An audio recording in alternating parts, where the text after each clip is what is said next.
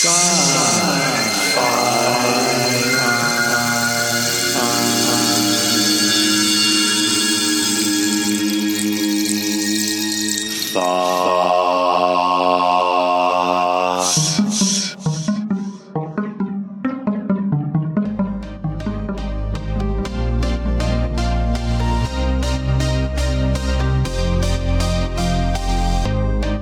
my name is Brett Shavers. I'm a former Marine and former police detective, and I've done a lot of different cases from traffic tickets all the way to murder and national security investigations.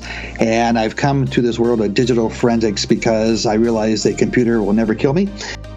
Compared to working undercover, I think I'm wrong in that assumption. So eventually, computers probably will come after us. But until then, I'm writing books on how to actually do digital forensic investigations. This is a continuing episode of a series with Brett Shavers, author of Placing the Suspect Behind the Keyboard, using digital forensics and investigative techniques to identify cyber crime suspects. Did you see the Snowden movie? Yes, I did. I'm of the opinion that most of that is extremely plausible and is real. Where are you at on that? I think really anything is plausible. I mean, aliens could drop down from the sky in front of us, and I would say, yeah, of course, yeah, there's aliens.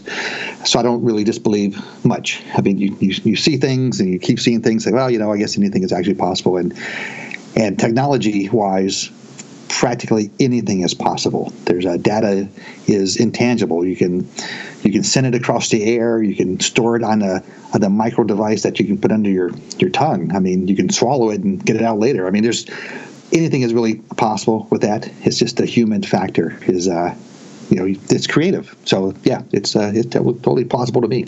Does someone in your line of work cover their camera all the time when they're not using it with a physical? Okay, yes, with a physical cover. Yeah, wife and kids too. They grew up that way. That's I don't care if it says on or off. It's covered.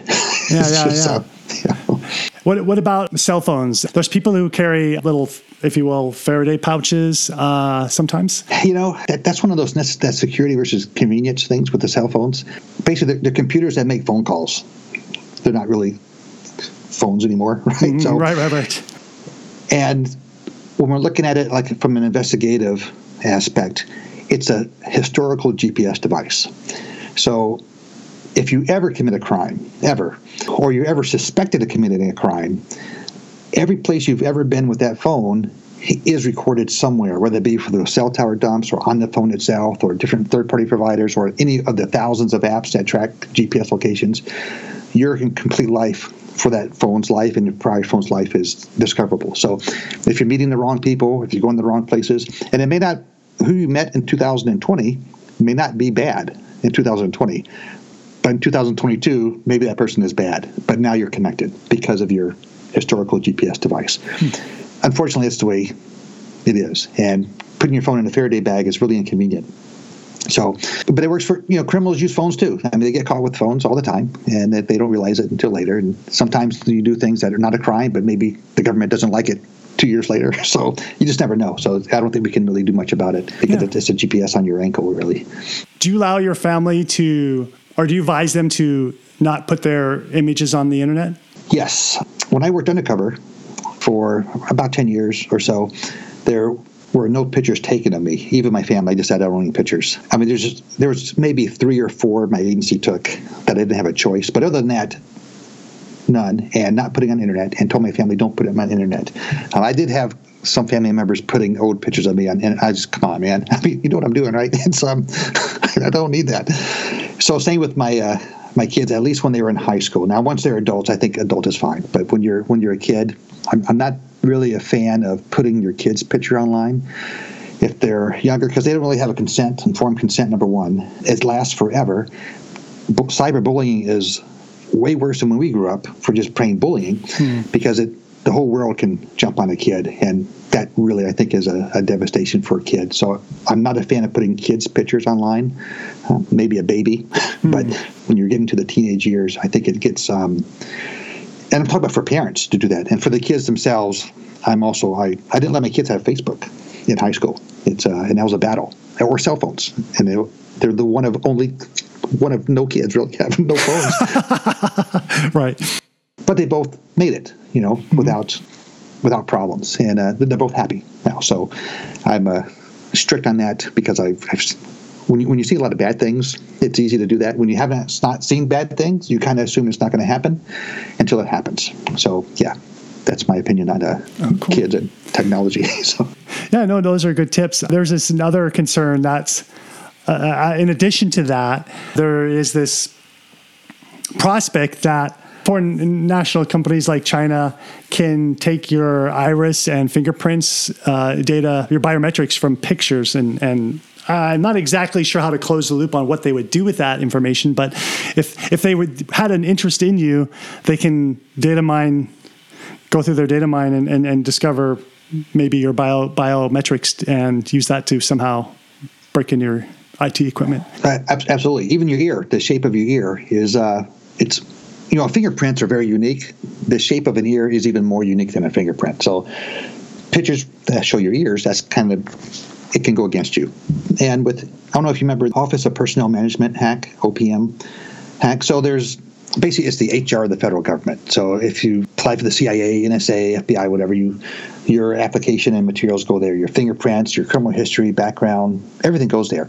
Well, they got hacked by China several years ago and apparently accessed everything.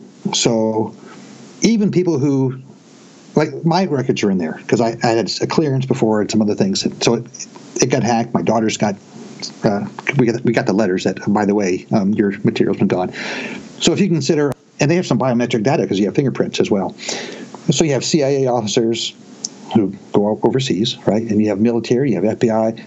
Well, China has all of that. So whether or not they do anything with it is one thing. It's just a point that they have it and they could if they wanted, if they really wanted to do something or even share it with or sell it to other nation states.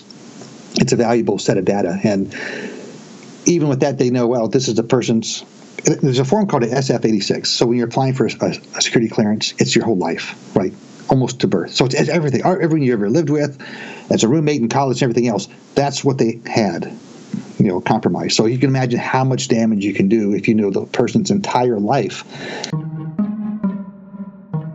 to turn their family.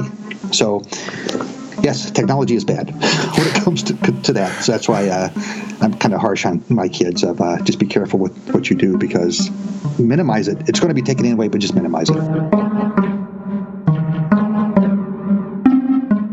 All right, my name is Brett Shavers. I'm a former Marine and former police detective, and I've done a lot of different cases from traffic tickets all the way to murder and national security investigations.